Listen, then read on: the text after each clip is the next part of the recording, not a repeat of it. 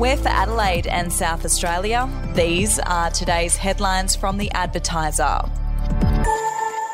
A new COVID vaccine designed and manufactured in Adelaide starts human trials this week with potential to become a major export earner, and it doesn't require a needle injection.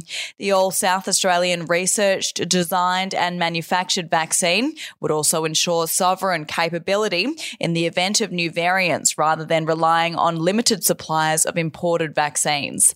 The vaccine specifically targets the high transmissible Omicron variant, and its makers say it can easily be adapted to fight future variants. If you would like to read more on that story today, you can take out a subscription to The Advertiser at advertiser.com.au or download the app at your app store. Trackless trams are again being proposed as a solution in connecting the Adelaide CBD to North Adelaide. Adelaide City Council will ask Premier Peter Malinauskas to support the replacement of the ageing Adelaide Bridge as part of a tram network extension. The bridge opened in 1938 and is nearing the end of its operational life, requiring replacement within the next 6 to 7 years at an estimated cost of $60 million. We'll be back after this. News doesn't have to be boring. The Brits have given Prince Harry a new nickname after yet another tell-all interview. Oh God, is it the Ginger Whinger? Let the team at news.com.au get you up to speed each day with their podcast, From the Newsroom. A couple were busted joining the Mile High Club. Well, I guess they can't fly Virgin anymore. Politics, sport, red carpets, royals. Get all the goss in just a few minutes. Follow From the Newsroom wherever you get your podcast from. A new survey has revealed a majority of car buyers are looking at the electric vehicle option. The RAA survey of 1,500 members found 62% of buyers are now interested in electric vehicles, a 42% rise from 2020.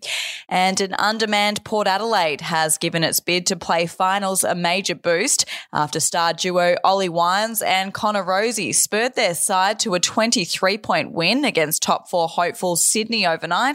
The Power held a 4-point halftime lead at Adelaide Oval, despite losing Zach Butters and debutant Bryn Teakle in the second quarter.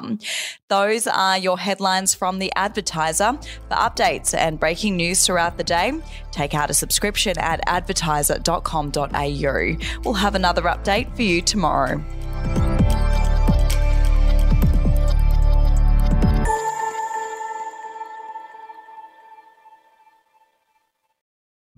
The podcast Faith on Trial looks into Hillsong, both in Australia and the US, and takes both the listener and hosts on unexpected twists and turns in the story of Brian Houston and the Singing Preachers. There are 2 incidents involving Pastor Brian. The Australian journalists uncovered a litany of alleged criminal behavior in the megachurch. Financial gifts were being given to the leaders of the church. Listen to Faith on Trial Hillsong ad-free on Crimex Plus on Apple Podcasts today or wherever you get your podcasts.